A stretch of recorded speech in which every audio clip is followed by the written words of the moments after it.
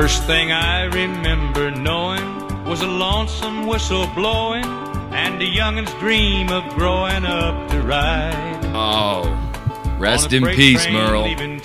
Rest in peace. We are gonna miss you. Well, we lost a good one here, folks. Merle Haggard passed away this week, and that was, of course, Mama Tried, his country hit. I mean, he had many hits. What a life that guy has led. We're going to miss you, Merle. I wanted to start the episode out with a little Merle. It seemed appropriate, you know? How are you doing, Nantucket? Welcome to Inside the Whale. I am Doug Cody. I'm your host of Inside the Whale, Nantucket's first podcast. I hope this episode finds you guys doing well. I hope you're busy. Today is April 9th when I am recording this. April 9th, 2016, I should say, the year of our Lord. It is a sunny spring morning here on Nantucket. It's a Saturday. I hope that you're out doing things that are important. If not, you're enjoying the weekend. It seems like the island is in ramp-up mode. Some restaurants are now opening, and we're gearing up. Daffodil Day is looming, and before you know it, folks, we're going to be in it. And we're going to be at the intersection being like, oh my God, where did this traffic come from? Either way, I hope this episode finds you well. Thank you for the click. Just jotting some things down that are important, and, that is important. It's important to write things down. Keep a history, right, for yourself. Do you journal?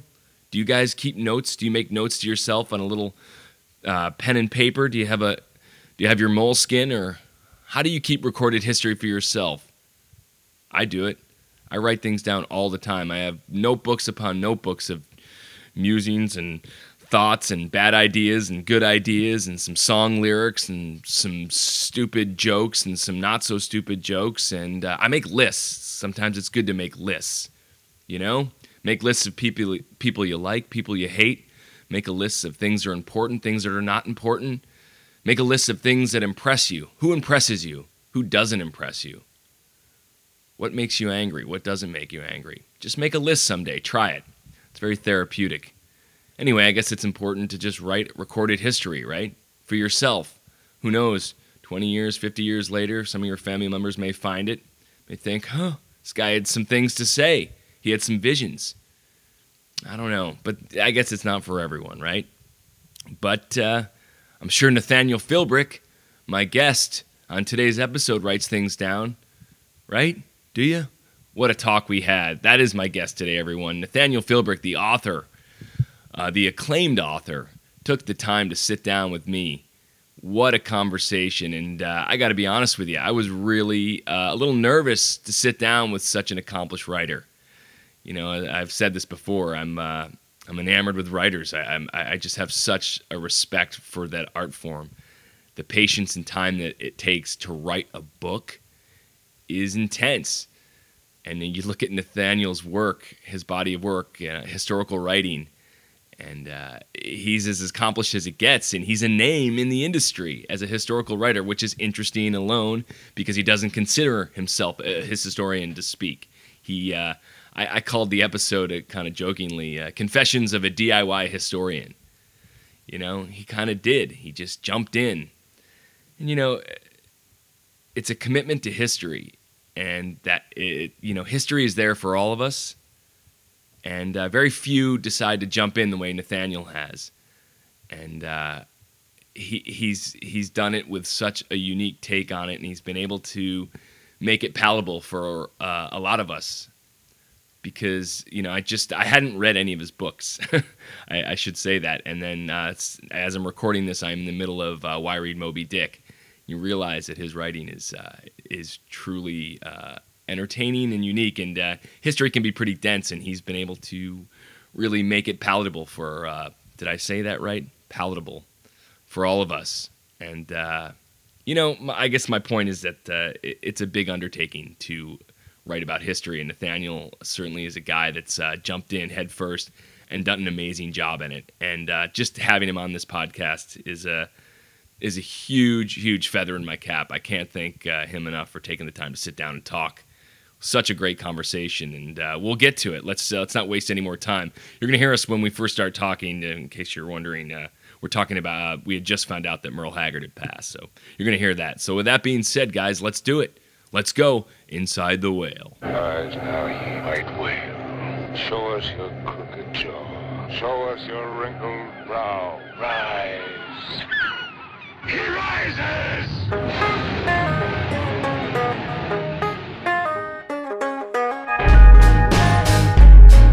30 miles out of going deep. Inside the whale! A whale as big as an island. A whale as big as an island. What do you think the probabilities are that you die on your birthday? 1 in 365. I mean, that's just, I don't. God. I mean, that's amazing. It is amazing. Yeah. 79, he died of pneumonia. Well, you know, and I've had friends who've died of pneumonia, and know when you're in that state, you can will yourself to die. I mean, Really? yeah. You've been with someone that has Yeah, happened? well, I knew someone who had pneumonia, and they told me the night before, this is it. I can't take this anymore. No shit. And they died that night. So, Wow. listen, that's just one instance, but I don't But, know. I mean, I have who knows where he was coming from. And even the fact that you could even do it on your dying on the day you were born is, well, he might have been going for it. that's what I mean. It puts you in the catastrophic, legendary status. If you can control, I want to die on my birthday. Well, hey, if he could end up doing a liquor ring in prison. In prison, He could arrange we should pretty preface much this. anything, We're talking yes. about Merle Haggard, who we just learned has passed away today, and we will do a proper tribute to Merle, and just doing a little backstory. And I know Nathaniel is a big fan of Outlaw Country, and I was just Yes. doing some background checks on Merle, reading his story, and he apparently not only was he arrested for trying to he was arrested and then tried to break free, escaped, and then was arrested again in prison for running some sort of alcohol ring. Yeah, getting arrested in prison. That is pretty cool. That's pretty Yeah, badass. Yeah, that's an outlaw. So we are going to miss you, Merle. I hate to start out on a bad note, but anyway, Nathaniel Philbrick is here on Inside the Whale, and I should start by saying all your awards that you've acclimated over the years, nominated for a Pulitzer Prize. Well, yeah, I was basically what they call runner-up or something. So it's like. But you didn't win it. I didn't win it. So Sons I of was. bitches. No, it's what. Well, it's an honor to be considered. So listen, man, I did some tons of background stuff.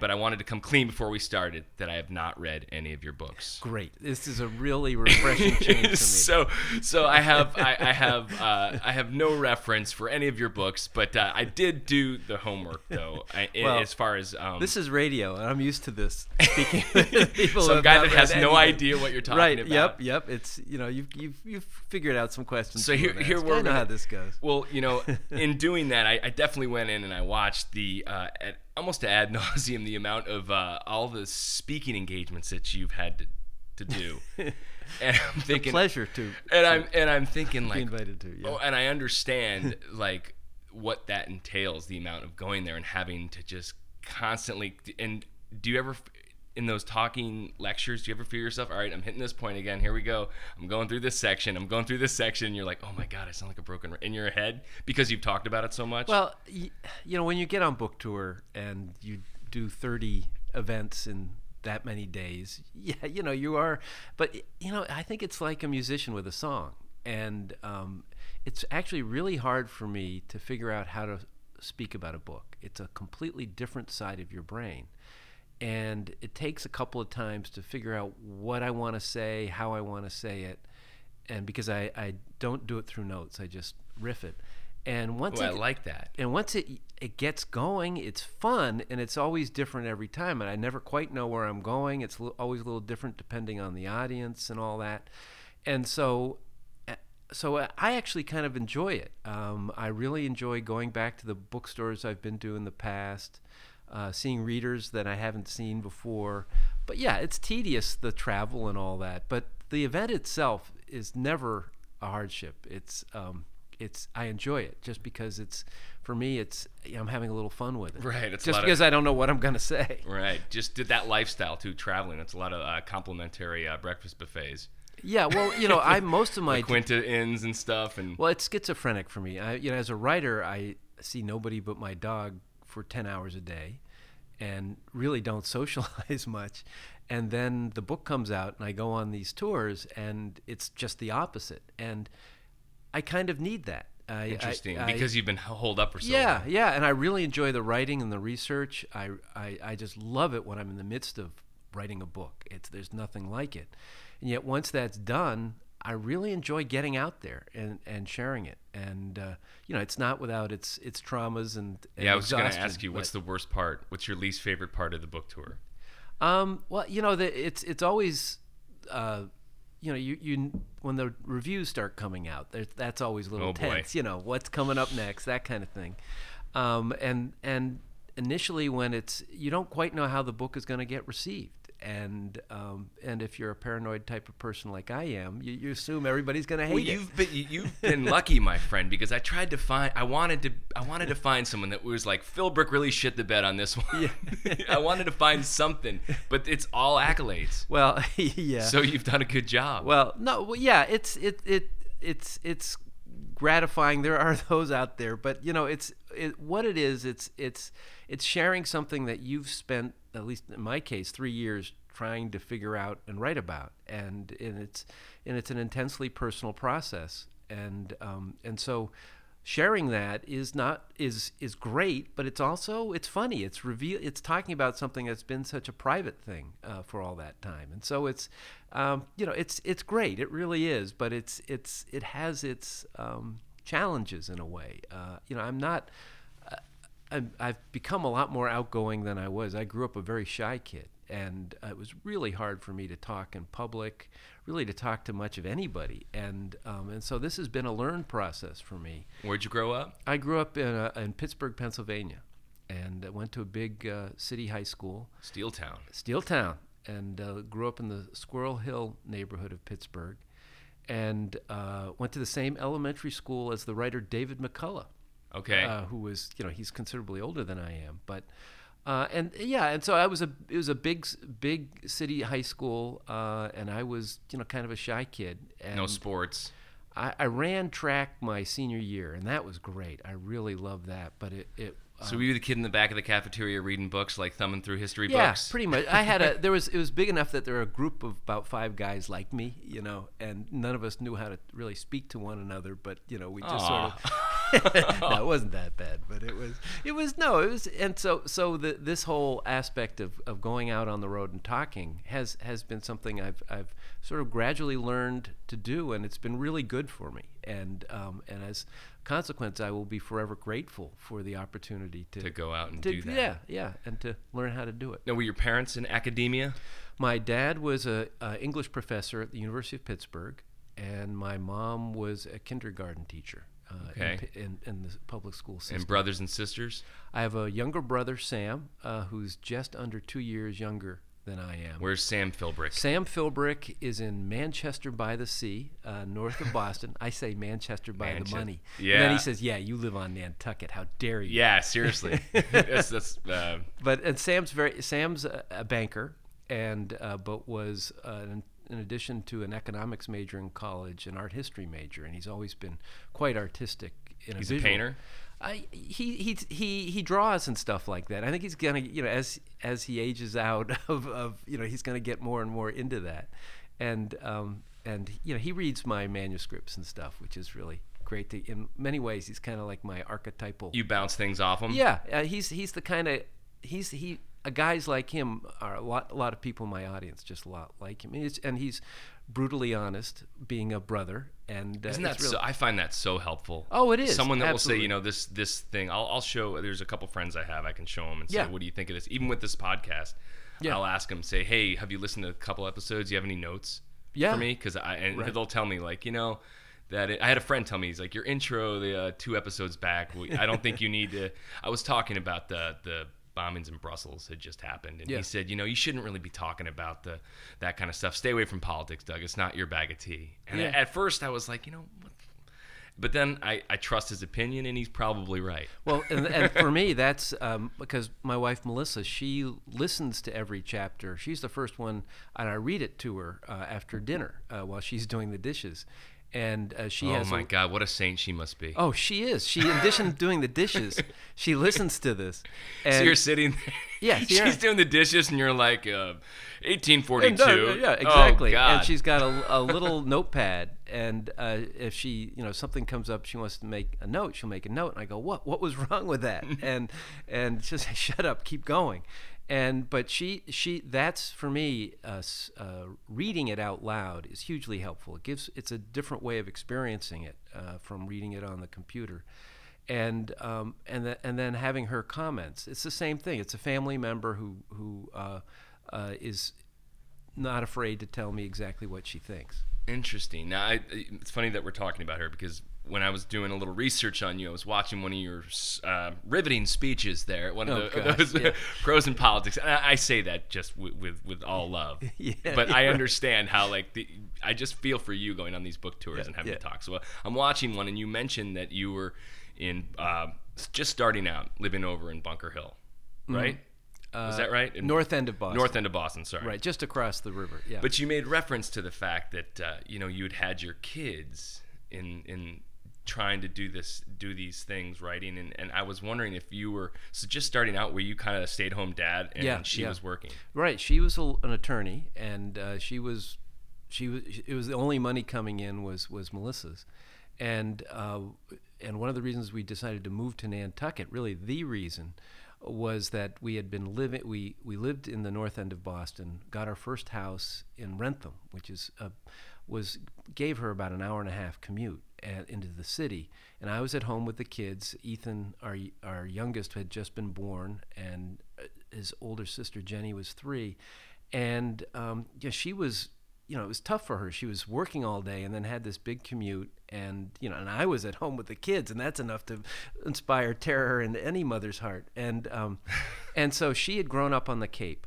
Cod. We had met teaching sailing on Cape Cod.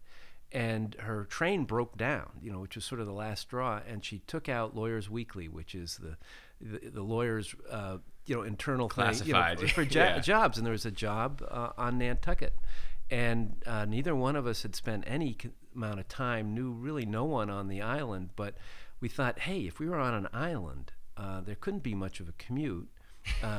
We like sailing, we like the Cape. What do you think? And so she submitted, she inquired, and we came out to Nantucket in June and fell absolutely in love with it. Our parents were like, "Are you crazy?" Right. All our lawyer friends were, "You are really insane." Was she on track to be partner at yeah, this she firm? was doing very well, and but my gosh, it was obviously the best move we could have made. This is just a different kind of community. People who don't live here don't really understand it. It's you look on the map, you're way out there.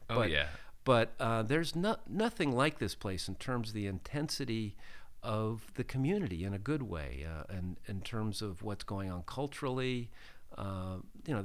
Everybody has an interesting story why they're here. And, totally. That's why I'm doing this. Right.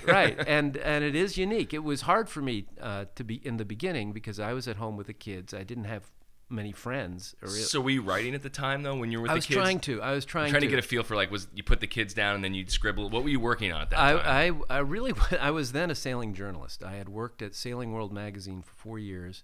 I was freelancing, and so every now and then I'd get an assignment and go off and cover it and come back and write it. But I was getting more and more interested in the history of the island. I had already started getting interested in history in Boston, and I just really got into the history of Nantucket. The problem was I just didn't have a lot of time to do much of anything. If you're at home with kids, you lose 25 IQ points. You never have more than 30 minutes to yourself, and that's not a time to do much of it's hard. Anything.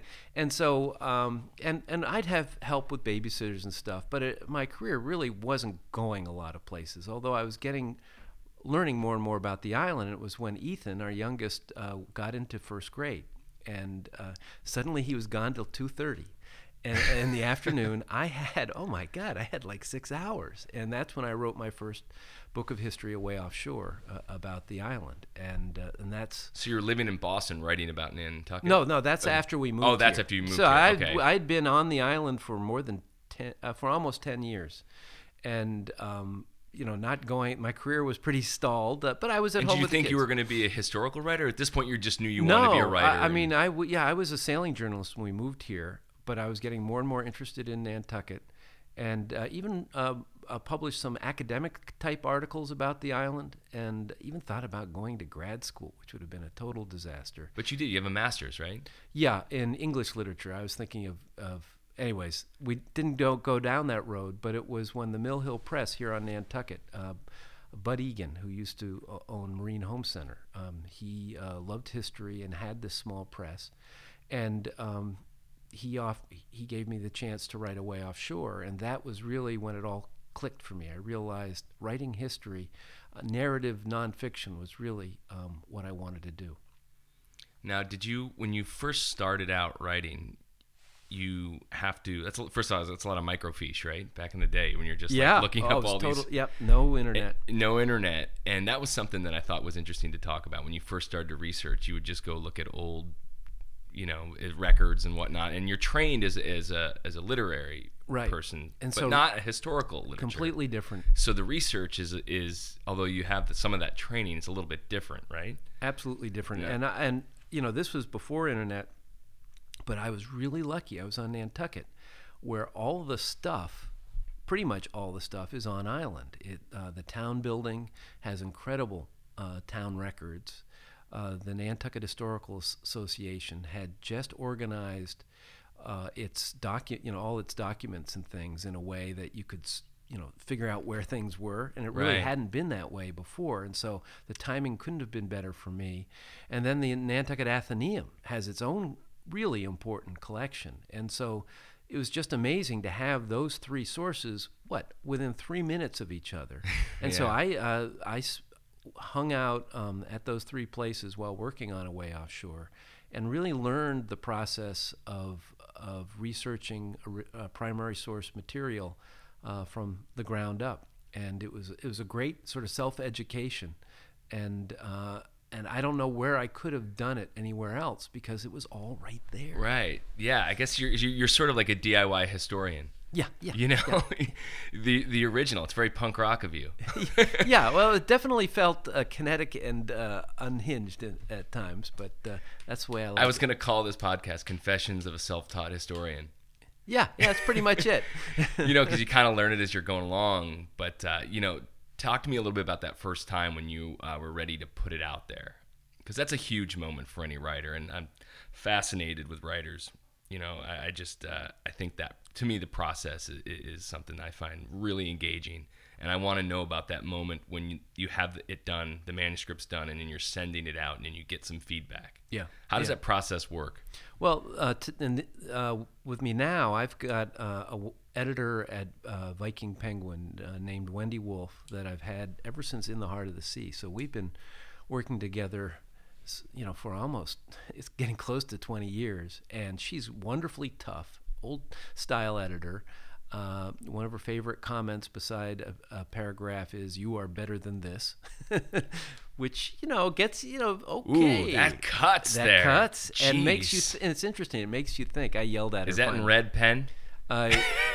She has terrible handwriting, so it's hard to but that's a rough note, though. That's a rough note, but she's also really good at pacing and just telling me, we don't need to know this, or we need to know more here. All of that kind of stuff, and it's a traumatic. The way it is, I write half the manuscript, send it to Wendy, and that's where it's really okay. What does she think? And usually, she'll read it, say, great, keep on going, and then I'll finish the book, and that's where she really rolls up her sleeves and dives in. And for me, that's almost my most favorite part of it, because it's almost like a conversation with her, where she'll have these comments, probing, asking for more, telling me to dial it back. and then I rewrite it. And the rewriting, I really love rewriting. It's just great. You can just feel it getting better, and you're over the hump of having those original words on the page, and it's just great. And so we get through it once, and then she goes through it one more time, and it just gets more and more refined. And then I share it with people who are experts in the field, who have written books about the topic. And that's scary because, they know more about this topic than I do. Because I write these books not because I know everything about it. Quite the contrary. I write them because I'm curious about them. I want to read a book like this. You're looking for the story. Yeah. And, I always have questions. Like the book that'll be coming out soon about Washington and Benedict Arnold, Valiant Ambition. I just didn't quite understand what happened in the middle of the revolution. We hear about the beginning and the end, but it went on for 8 years. Right. So 1776 to. Well, it actually began in 1775, and then it wasn't until 1783. 1783. But the Yorktown, the final battle, was in 1781. And but yeah, so I get that feedback from people who know about the topic.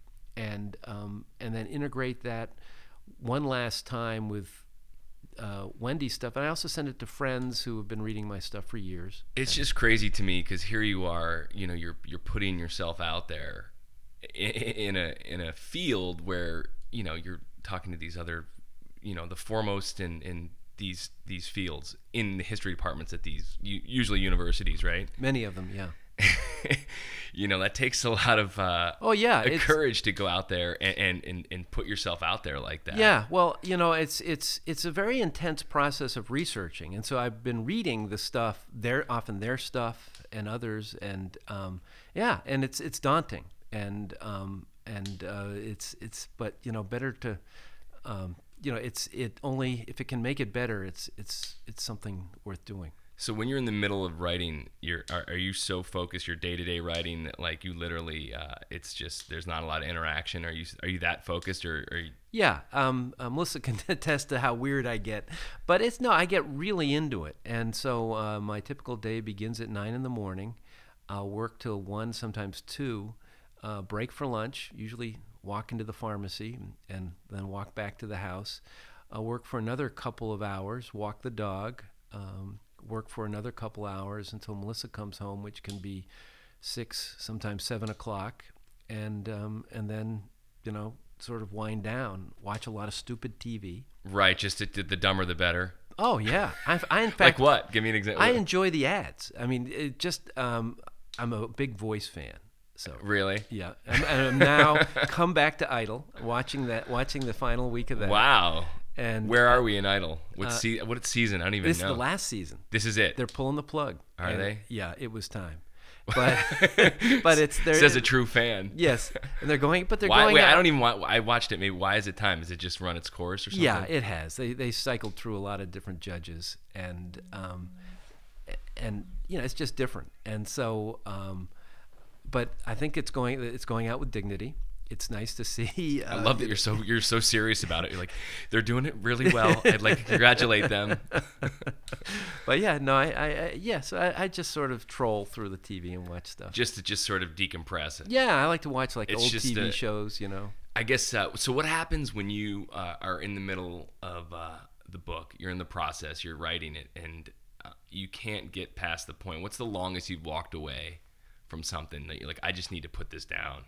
Have you ever done that? Like, I need to just walk away for like a week and just not deal with this because you're caught, or the narrative that you had in your head isn't fitting the research. Yeah,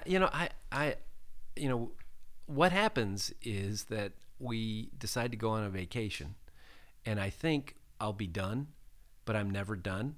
So we end up going on a vacation that we scheduled and paid for at the worst possible time when I'm like working up to the your poor wife. And so I try. Yeah, it is. It's tough. And so I go, but I'm always obviously distracted, and so those breaks actually are very good, and give off.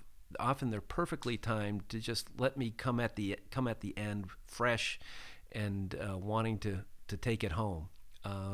And life is life. Things happen. People die, marriages happen. You want to visit your kids and your granddaughter, and so you have to be a normal person to a certain extent. Of course. But there is an element of distraction that when I'm in the midst of writing a book, I know I bring to just about any any interaction I have with others. Now, tell me about that moment as a writer when you get the first check. When did you first start making money as a writer? Well, I feel like to me, those are moments as any artist, puts himself out there. It's a pivotal moment when you're like, I'm actually doing this. Yeah. When was that moment for you? Well, I did it was just before we moved to Nantucket. I wrote a humorous book about sailing. I saw it. I saw the one with the boat going over the waterfalls. Right. Well, there's actually two of them I did. I was kind of the which showed me that you had a sense of humor. It was right. very. I was kind of the Mark Twain of humorist of sailing for a while there. Yeah. I was the editor-in-chief of Yachting with no C, 2 A's, a parody, and it has things how to walk down a dock, an instructional article of 8 pages, and stuff like that. A brief history on knots. Yep. Things like this. Yeah. Would that have worked? Would you shot that down? No, I think we did something with knots. Anyway, did you? Yeah, it was really fun. It was just me and basically another couple of people, and it's now sort of a cult classic in a way. Well, the cover alone. Yeah. If you haven't seen it, you can Google Nathaniel Philbrick, and it's a picture of a sailboat going over Niagara Falls. Yeah, yeah. And that was good. And then I did another little one called The Passionate Sailor, and I got paid for that. And but I was getting restless with sailing, doing something about sailing. I really wanted to write. So I was also writing poetry. I've published poems in a number of journals.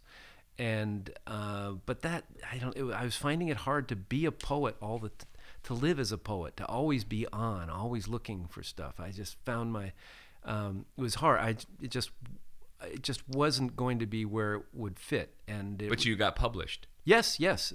Actually, when I was working at a sailing magazine, and when we moved here, I did a few. But that gradually, I moved from that into the history stuff, but it wasn't until 1993, I think it was, we moved here in '86 that I got the chance to write Away Offshore. And that was the first. Did you have an advance for that, or did yes, a very minimal advance, but it wasn't. How did that come about? That was through Bud Egan and Mimi Beeman, who used to be the owner of Mitchell's Book Corner, and she was the literary czar of Nantucket. She knew all the writers, and a very wonderful woman, but had a fairly daunting manner. And she told people exactly what she thought. You knew where you stood with her. Yeah. And Bud sort of brought her on as a consultant to sort of.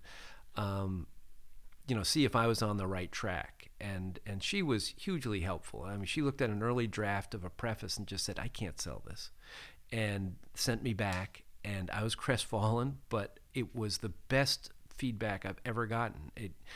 I can say that the 2 months I then worked on a different preface were when I began to get the voice I've since used in history, realizing, don't pretend to be an academic. You're not an academic. Interesting. Now you said it, the voice, because everyone has it. So you have a narrative. Yeah. And then you start writing this narrative, and then you realize you're writing, maybe you're working on this chapter, and the narrative, you don't feel like you're being yourself. Exactly. You're like, I'm just copying this. This paragraph looks like something I read out of another book that I've written, or. Yep. No, and what I do with each book is I work months at the preface. Usually you write the preface at the end, but I begin with that. And it's just it's my way in, and I try countless different approaches, and eventually find, yes, this is the way in. It helps me thematically, but it's so much developing that voice, how I want to phrase it. And each book is different. Each book has a different way in, and it always drives me crazy because it takes me so long to figure that way in. And it doesn't get any easier with each book. But there's a little bit of a confidence that comes. I mean, here you are now, and the next book that you have coming out, you have an approach. You have all this behind you, the experience of what goes into it. You know what to expect, and there comes confidence in that, right? Or Yeah, do you still I guess. do you still worry about the voice? Yeah, no, I think my experience is that whenever I think I have it figured out, I haven't.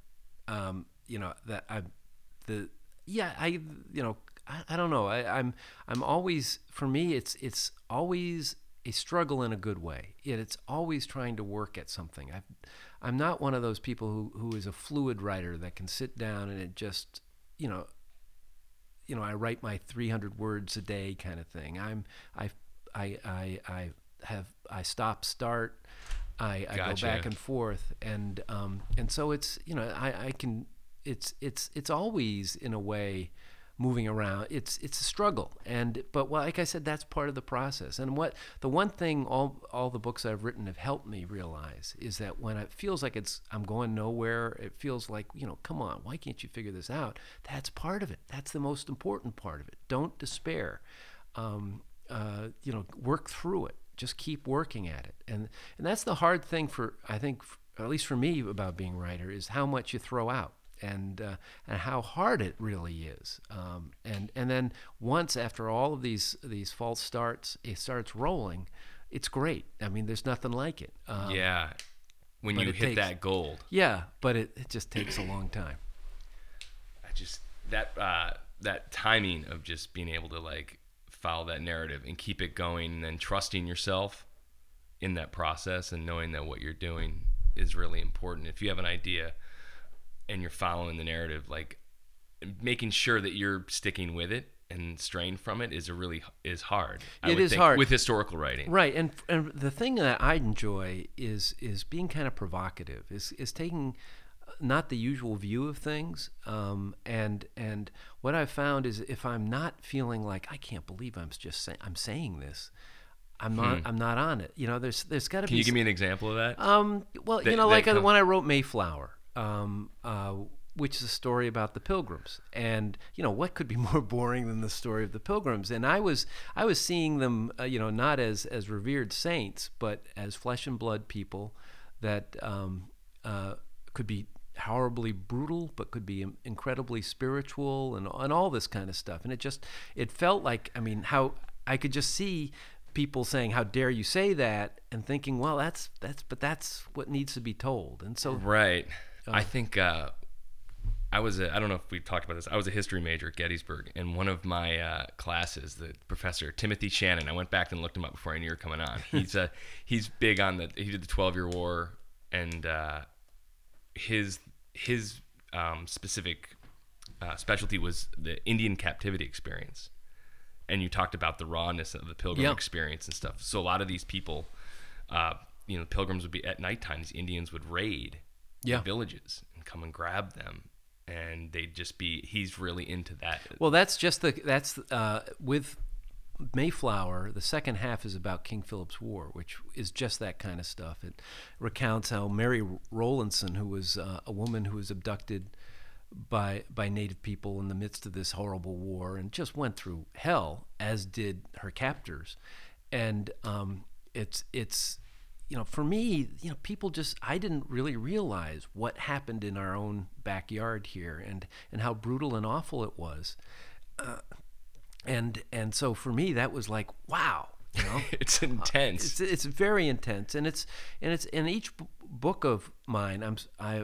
There's surprises. I don't quite know where it's going. And that in the research too. And I can only say this. Obviously, you're a pro, and I'm just a guy that went to college. But I remember reading a book, and you're talking about the brutality. And I remember reading. It was called Black Jacobins, and it was about a ship coming out of the Caribbean, coming up to near Florida, and one of the accounts that they took the slave out, threw him on the deck, cut him up, and made all the other slaves eat. Yeah. Really, I remember actually page turning. It was just totally riveting, even though it was horrific, and barbaric. Yeah. No, and that's the thing about all my books are about America in one way or another, and we have a tendency to sort of see it as sort of this tableau of patriotism and all that, but it was horribly brutal and violent. It's essential to what America is, how America came into being, and we do this country a great disservice if we try to paper over that. And for me, that's the really interesting stuff. Is the dark, turbulent, messy reality of what happened. And so that's what I'm always trying to get at. That's part of the truth. Right. I mean, that's why every generation has to return to these stories. There's no such thing as a definitive work of history. It's every generation has new issues and concerns, and as a consequence, when it looks to the past, it will see and feel emotionally connected with different things, and so in a way, the past will always be new and fresh because our perspective will always be changing. Yeah, well, that goes into the telling of history. Like you're in a position. It's a very powerful position. You're retelling history, so you have to be, as much as it pertains to you, telling the truth, right? Well, yeah, I'm. Yeah. So I wanted to ask you, what is your definition of the truth? How do you work towards the truth? Well, one of the things for me, I have a hard time with the concept of heroes. I don't think anyone. I think we use that term way too much. No one. People can do heroic things, but that doesn't make them a hero. That makes them. They are people. They're ordinary people who did an extraordinary thing, and so often we want our historic figures that did inspiring things to be perfect, and I have not yet met a perfect person, and I'm highly doubtful that they existed in the past, and so what fascinates, part of what I feel is the truth telling is not backing off of saying, this guy is might be the hero of this story, but everything he did wasn't perfect. I think that's important. Because does that feed into a lot of your narrative, especially with the new book you have coming out? How did that play out? Well, for example, Washington. There's a tremendous tendency to see him as the perfect man from the beginning to end, and I think he was one of the more extraordinary people in the history of this country and the world. But much of that was he had to overcome real issues that he had. He had huge anger issues, as we would call them, and he learned to control his temper. But in the Revolution, he messed up sometimes. He was not the greatest. He was not all that great a battlefield I'm general. just curious if you can cite, just off the top of your head, if you can't, like an example of his anger issues, like which in your research you came up with reading something that oh yeah, well. If you could give us an example. Yeah, well, when he was young, when he was in his teenage years, he was apparently quite a handful. And there's comments about, this guy could be something if he could ever control his temper. And then it's very interesting, even late in life, even now he's president, you have, in his eulogy, he has one of his good friends who knew him very well, Gouverneur Morris, said, he had passions. I'm paraphrasing, but passions too intense for a man, and Jefferson would say how his habitual control was amazing, but there was lurking beneath there was some demons. Yeah, just tremendous. He had tremendous feelings, and that's why I think he could hang in there the way he did. The patience he had, the endurance he had to slog through 8 years of War of Independence, and then be our first president for 8 more years beyond that, at the worst and most tumultuous time. You had to be someone who had inner fires to hang in there, but he had learned to control his personality as best he could, and so he's remarkable there. But in Valiant Ambition, it begins with him messing up really terribly at his first big battle of the Revolution, the Battle of Long Island, and then being forced to evacuate New York. And, I think it's important to look at that in an unvarnished way, and it makes all the more remarkable his ability to learn from his mistakes. There are very few of us who can learn from our mistakes. Most of us are who we are. Yeah, we think if we mess up, it's somebody else's fault. Washington had that ability to go, okay, what's not working here? Yeah, that's interesting. You just made me think of Winston Churchill's quote, which I'm sure you know. Let's hear it. Those that do not, is it respect the past are doomed to repeat it? Or those are... Yeah, I don't know if that's Winston Churchill. It isn't? But I think that's... Damn. But yes, and, unfortunately, I don't know if that's entirely true because... Well, that's interesting. Yeah, I think we know the past to a certain extent, but that doesn't help us in the present. Seriously. When you're in the middle of the present, you see things... Then why write history? Very good question. I think history, if it teaches you anything, it's humility. That don't think you can look at the past and figure out a program of perfect conduct in the present, because the present is messy. We don't know where it's going. Now is for sure. Right, and that's the way it was. It's always been. Washington didn't know. That's an interesting point. It's that. Yeah. So, I mean, the worst thing you can do is, okay, let's read this, and we'll then as a consequence learn what to do. We're always making it up as we go along, and you can look back in hindsight and say, oh yeah, there's where we messed up. But we're doing stuff now that we think is great. But in 100 years from now, people will look back and say, "What the heck were they thinking?" Yeah. And it's the arrogance of if you think it's very easy to disparage the people of the past. Look, how could they do that? They didn't know what they're doing. They're terrible. But the fact is that kind of judgment is unfair because we're doing we're in the middle of a moment that and we don't see the consequences of our actions. Now, and so I don't know. For me, the past is endlessly fascinating, and potentially illuminating. I get increasingly skeptical that it's really helping. Yeah, and I wanted to ask you that. Someone who spends so much time in the past, what do you think of the present climate that's going on in the country? With obviously there are political candidates, what I'm referencing. Oh, it's crazy. But, we've had equally crazy moments in the past. And I think that's a really good point. So, I mean, someone like Donald Trump, you just go, oh my God, I can't believe this is happening to my country. But believe me, there have been political campaigns where stuff just this crazy occurred.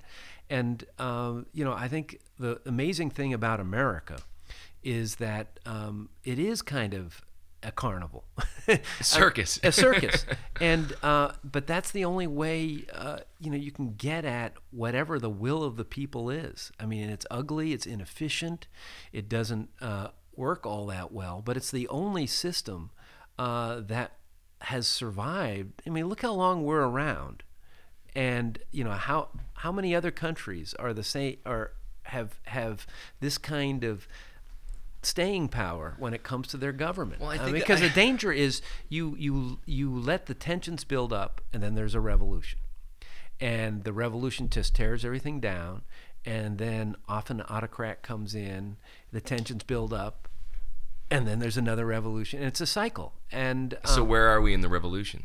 I think knock on wood, I think we have harnessed a political system that is as close to a constant state of revolution as you're going to get. I mean, you're not a Bernie Sanders supporter? Sure. I mean, I just think this revolutions tear stuff apart. They don't necessarily build stuff. I mean... Yeah, but you could argue sometimes you need to break it down to start over again. Yeah, to get it right. Yeah, I mean, yeah. I have a little more confidence in our institutions than a lot of people.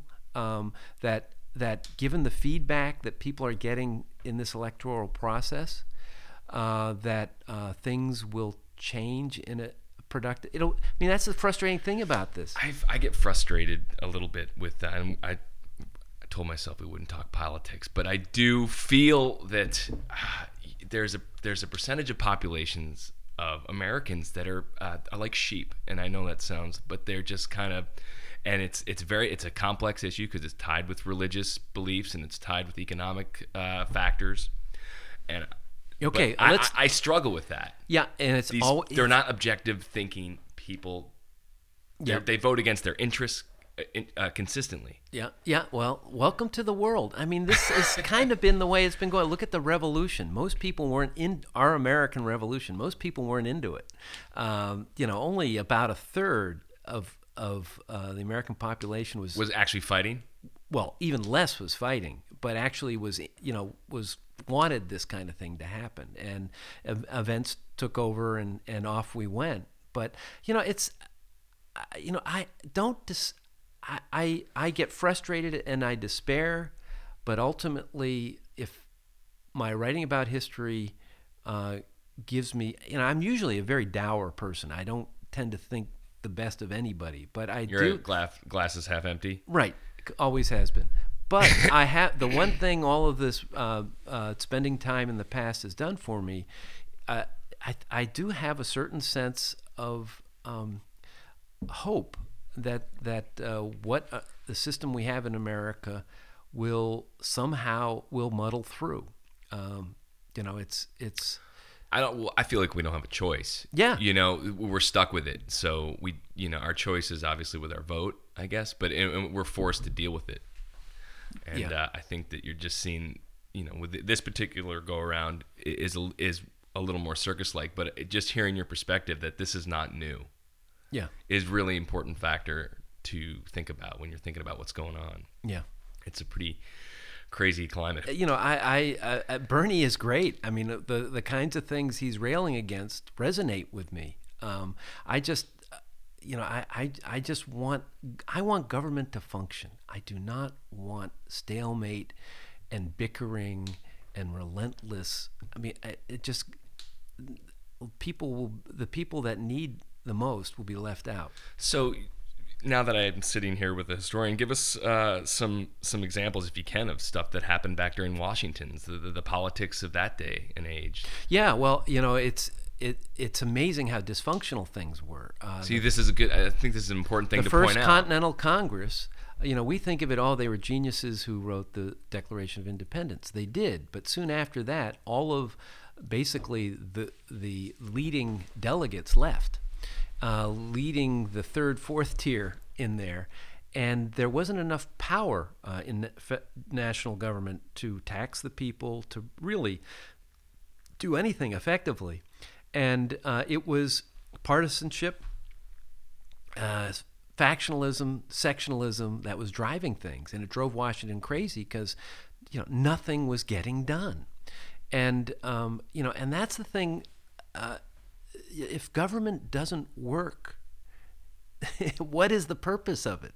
And so this is my frustration: is this whole strategy of just throwing it all out and whatever. You've got to, at some point, you have to make things work, and that is much harder than tearing them down. And I think, I would say that probably, to support your argument for Hillary, I think she's just been in the process a lot longer. Well, actually, no, Sanders has too, but the diplomatic and world diplomacy, I guess, issues. Right. Listen, everybody has their own point of. This is America. This is right. This is a democratic republic. You're influencing people. People want to know. No, well, no, yeah, right. But no. Who's Nathaniel going to vote for? Yeah, no, but I have, as long as people are trying to make things work, let's go for it. I just thought of something. Do you worry about alienating fan bases and stuff like that? You have people that like your writing. You have fans. Sometimes you want to keep certain things from that. Sometimes you want to speak about things because you're nervous it might. Yeah, well, politics is not where I like to venture because I shouldn't either. It's my fault for going there. No, and I think politics is an individual choice, and as is spiritual. All right. that. And I absolutely respect everybody's right to have the point of view that they have. And so, it's obvious a lot of my point of view comes from my family, how I grew up and who influenced me. And I think that's true for a lot of people. And, what our political beliefs are is a very complex stew of things. And so I respect everybody's right. And, and I really don't know precisely what my political beliefs are anymore. That's good. So I have That's a good place to be. Yeah, I have to not align with yourself. Yeah, I'm not a very dogmatic person. Now, were your parents? My mom, my mom was worked for the Democratic Party, was a Democratic committee woman, and politics were very important to her. Not so much my dad. My grandparents on my mom's side were Republicans and very proud of it, and so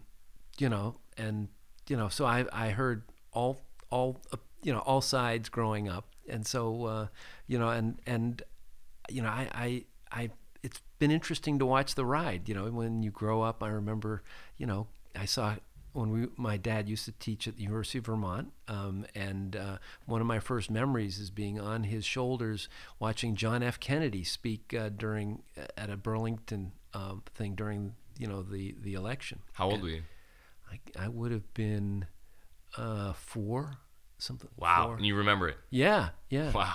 Yeah, and but and so having seen these things, it's a process, a cumulative process, and I think it's important that all of these voices be heard, and that we try to integrate it in a way that once again makes things work for the betterment of this country. Let's go back to the writing for a second. I want to ask you about the writing history. You spend a lot of time in history. Most writers dabble. Have you ever written anything other than historical stuff? Have you ever been working on fiction? Yes, I have written a lot of short stories, novel. I think a whole novel actually, but that should never see the light of day. And at one point I told Melissa, if I tell you one more time I'm going to try to write a novel, don't let me. I don't have the ability to create an imaginative world. It's a different type of voice. Yeah, it's just I'm not good with dialogue. I don't make that stuff up well, and I enjoy telling a story and finding the arc of a narrative, but I just don't have that ability to create a fictional world. So I just love the fact that somewhere on a desktop there's a couple of fictional. Yeah, you have to do it. That's part of the process, right? Though, right? For me, it was for music. It's the same thing. Like I've tried to write in different genres that I can't. I can do it. I can write in my own voice, which took me a long time to find. But I can't write jazz. I couldn't write a jazz piece. I could do country pretty well. That's what I can do pretty good, and rock. Mm-hmm. Yeah, but I know what you're saying though. It's I would love. I think that. every writer wants to write the great American novel, but it's just not in the cards for me. Who are some of your favorite fictional writers? Oh, geez, it's all over the map. I wouldn't know where to begin. You a Steinbeck guy? Oh, I've read everything by Steinbeck. He is terrific, and I discovered him late in life, and he's just he has a Nantucket connection. He wrote. I didn't know that. He wrote a good portion of East of Eden while summering out in Sankaty, in Sconset. Back in the 50s. I didn't know that. And he grew up in Monterey, which was a Cannery Row shore whaling community, and ended up in Sag Harbor, Long Island, which is the Nantucket of Long Island. So the whole whaling stuff was a part of. He was kind of dialed into that. Now he's great. And one of the great joys of my life was a woman named Susan Beagle, who, with her husband Wes Tiffany, who used to run the Massachusetts Field Station years out ago. on Pulpus. Yeah, and she was a Hemingway scholar, and the two of them would put together literary conferences, and one of them was a Steinbeck conference, Steinbeck and the Environment, and it met here on Nantucket at the. I remember having, and Elaine Steinbeck, Steinbeck's wife, came. Wow! And since I wrote a paper that I delivered about Steinbeck's whaling connection, and there was all sorts of professors and stuff, and it was everybody wanted to sit with Elaine, And Susan decided, since I was the only non-academic, it was safe for me to Melissa and I to be on either side of her, sort of as a buffer. And she was just a tremendous woman. And I just think it's funny that you consider yourself a non-academic, yet you're in the academic world, essentially, right? Well, no, I'm not. I don't have tenure. I don't teach regularly, and so I'm not. I have immense respect for that world, and couldn't write my books without the books that are produced from that world. But ultimately, I'm a writer, living in my home. Right. Let's talk about Nantucket. There's so many writers out here. Yeah. You know, have you ever read an Ellen Hildebrand novel? Yeah, sure. Yeah, no, I know how. Yeah, I have not read one of her novels, but I know I should. But I guess it's a summer read. That's what. Yeah, I'm told. yeah. And Nancy Thayer is a neighbor of ours, a great novelist. And now Rob Cucuzzo. Yes, he's got something coming up, right? Yeah, his story was great, and I think that's what he was the one that made the introduction for you and I, and I think it was important because I like his story, and Rob and I connect on that decision. Just like you had to make to really go for something, when you decided you're going to be a writer. Yeah. And that moment, I think, is really important in anyone's evolution.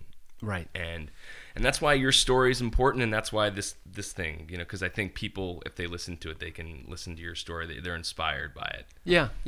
No, it's been a great pleasure for me to have people who actually read my books. It still doesn't cease to amaze me. And it is really fun to talk to people about the books and get their perspective on what resonated with them. And like, I can't imagine having someone come up to you and hold your book and wanting you to sign it. Yeah, no. So wait, hold on. Look what I bought. Oh, yeah, you bought my shortest book. Listen, I have adult ADD, and I have a pen, and I'm going to take Okay, I'm now signing a copy of Why Read Moby Dick. All right, hold on. Let me get, this is going to be for the social media component. Okay. I need to get better. It's only 127 pages long, so we now know why Doug went with this one. And okay, I'm signing. And come on, you got to write something in there. I will. Write me something nice. Doug. You're okay. Tell the truth. Tell the truth. I don't know. Who is in the belly of the whale? Yeah. Not bad for someone under immense pressure on radio. Listen, I think you do quite well. Is this your first podcast? Could be, yeah. Nice. I've had so many. I had John Shan recently, and it was his first time doing it too. Yeah, it's quite the rage, isn't it? I just did something that needed to be done. Just probably like you, I kind of opened, much like you went into that library that first night and kind of got down that rabbit hole. This has been my rabbit hole. No, and I know my kids listen to them all the time. It's a very much an emerging way, and I just love to listen to people. And we're all around the campfire one way or another, and books are just a version of that. And so this is kind of a way to get back to the basics of conversation. Exactly, and I think that's the whole point. I wanted people to be able to tune in, and you get a much better perspective, I think, too, than if you were just a lot of. And as you know, media, you have 15 minutes, maybe 10 minutes. Book tour is a little different; you have an hour, but long form conversation, I feel like is an art form in itself of just listening to two people. We were complete strangers, right? And now we're sitting down having this conversation. It's amazing to me. It's really cool. And and I think it's great. I think the fact that you go into it cold is really the best kind of conversation to have, because often if you know the person well, you've already talked out the interesting stuff. And so I think this is a good way to approach it. That's cool. I'm not done with you yet. I want to talk about Dylan, because you mentioned Dylan. Are you a Bob Dylan head? Yeah. Did you ever see Bob Dylan? Yes, I saw Bob Dylan on Long Island. That would have been in 2006. And he's huge. He's a guy that, like, you talk about going back and reading books that you remember from your childhood. Every time I revisit Bob Dylan, a line. I'm into "She Belongs to Me." Yeah. She's an artist. She don't look back. Yeah. Well, no, and he went through. He went through a couple of years there where it was the gods were speaking to him, and it's amazing. He was channeling it in a way that. Oh man. Is just amazing. Yeah, and he is one of the. And he keeps changing over the years, and you don't quite understand why he's gone away until 10 years later when you realize, I mean, he's just so far he's ahead of himself in a lot of ways. Yeah, and ahead of us. Yeah, he is. Yeah. Did you read Chronicle? Yes. Oh, that was a great book. I mean, that scene when he's pouring the whiskey over his head in the grocery store, and he was living in Woodstock at the time. Oh yeah. And he's just so sick of being recognized and stuff, and he just just acted out. I've heard that someone told me this, that when he tours and stuff, he doesn't stay in like a fancy hotel. He and his dogs go find some like motel way out in the middle of nowhere, and just he sits there with his dog, just a true eccentric, Yeah. Well, he is something, and the level of the poetry in his songs is just amazing. Oh my God, I know. I keep. And they're good tunes too. Oh yeah, and his melody and just his progressions and his arrangements and just I think Isis, that tune? Yeah. Oh yeah. I met Isis on the first day of May. Well, and and we chopped through the dawn. One of the lines is we chopped through the dawn. Yeah, and there he is. He's telling a narrative, and which is so different from what he had been doing before. And he just tells. I married Isis on the first day of May, but I could not go on, so I thought I'd go. Oh man, what a jam! Yeah. I just love that line. We chopped through the dawn. Yeah. It's heavy. It's poetry. It's heavy. Yeah. No. Oh, Dylan's so important. It's good to hear that. As a writer, that he's. No, and it's funny. I went through a Dylan jag about 3 years ago where I just, because I grew up with him, and as a consequence, you have gaps and things like that, and I just went through a process of working through, and it was just one of the great 3 months of my life. Just every day there was a new album, and and re-listening, and it was really good. Do you ever think about what it'd be like to meet him? I've thought about this a lot. Like, what would I like? I don't even know if I could. Yeah, he would probably be completely unimpressed with us. So. I know. I'm always like, all right, maybe I could be like, I'd have to talk about like engines of like the 1962. I don't know, whatever, something so obscure, or like farming techniques that like. No, this is why he's in a motel somewhere with his dogs. He just has no interest. I'd love to know what you two would talk about, because he'd be into you. You're a history guy. He would. Yeah, I don't know. You never got to. Who's the most famous person you've had a chance to meet? That you were really excited. It was cool to meet. I don't know how to answer that really. Is that tough? Yeah. Or someone that you respected, that you were. I don't know. I've met Barack Obama when he was on Nantucket, fundraising. I like Barack. He seems like a cool guy. Yeah, and that was really neat. That's cool. Yeah, I've met George W. Bush. It's interesting to I don't think history's been fair to him. Well, history is, I don't know what's fair to anybody, really. I mean, that's why once you get perspective on people, you get it changes from what it was in the middle of it. And, as I said, I making judgments are something I have great hesitancy to do, when we're this close to it. Yeah, it's interesting. I was going to just wrap it up with what you thought about, there's so many interesting people out here on Nantucket. So many different people. Do you find a lot of inspiration from living out here?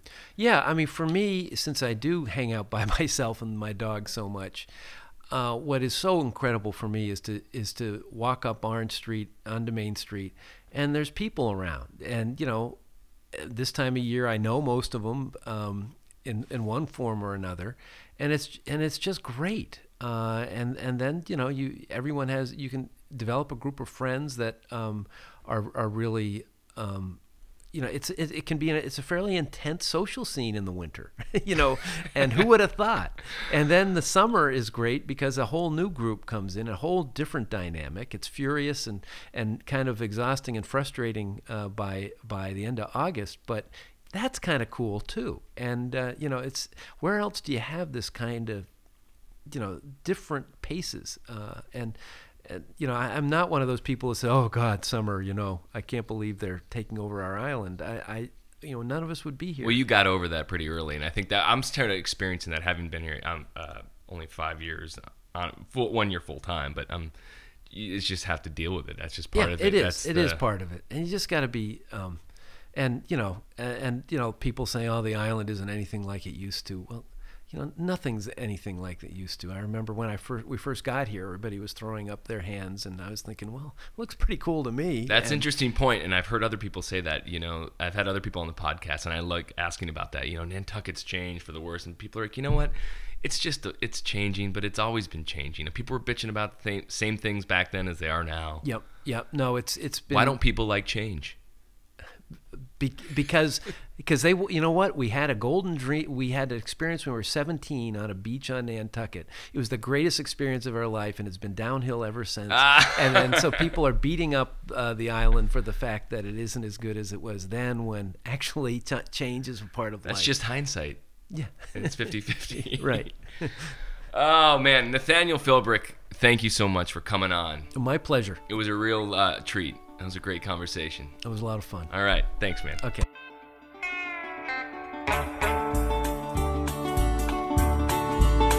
The first thing I remember knowing was a lonesome whistle blowing and a youngin's dream of growing up to ride on a freight train leaving town, not knowing where. What'd you guys think, huh? That was a great talk. Nathaniel Philbrick, thank you so much for taking the time to come and sit down and talk. So many interesting topics there were covered. Just very interesting how this is the political circus that we're seeing now is just, is nothing new. And we shouldn't be surprised. But, God, the writing of history, man, I just have the utmost respect for anyone that was willing to sit down and retell it the way he's done it in such an interesting and entertaining way. And so cool. And since our talk, and I'm recording this, I've since been reading his book, Why Read Moby Dick, and it's amazing. He really has a great. He's got a charisma in his writing that's really apparent, and that's obviously why he's done and continues to be so successful. And he does have a new book coming out that's going to be exciting about Washington and his relationship with Benedict Arnold. So I couldn't be more thrilled that someone so accomplished took the time to sit down and talk to me, and I hope you guys enjoyed the episode, because I sure did. And so with that, that's episode 31, guys. Thanks for the click. If you have any comments or questions, guys, feel free to email me at insidethewhaleack@gmail.com. And if you got any ideas for an episode, shoot me an email. I'm open to it. Or follow me on Twitter. I do the tweets. And my Facebook page, and I'm working on a website right now. Hopefully we'll have that up for the podcast. So with that being said, we're gonna let the replacements take us out. Right before we finished our conversation, as Nathaniel was leaving, he told me he was a huge Replacements fan. And I'm looking at this guy, I'm like, really? I was blown away. So, Nathaniel, this one's for you, man. Enjoy it.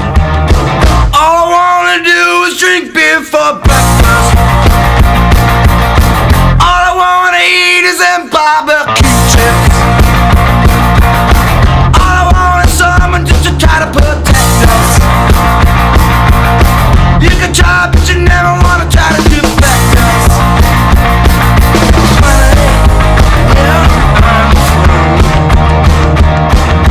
Mama, baby, was the bomb. All I wanna do is stand in this line. All I wanna pick is your nose, honey, high. Sweet little corn, you gotta be high.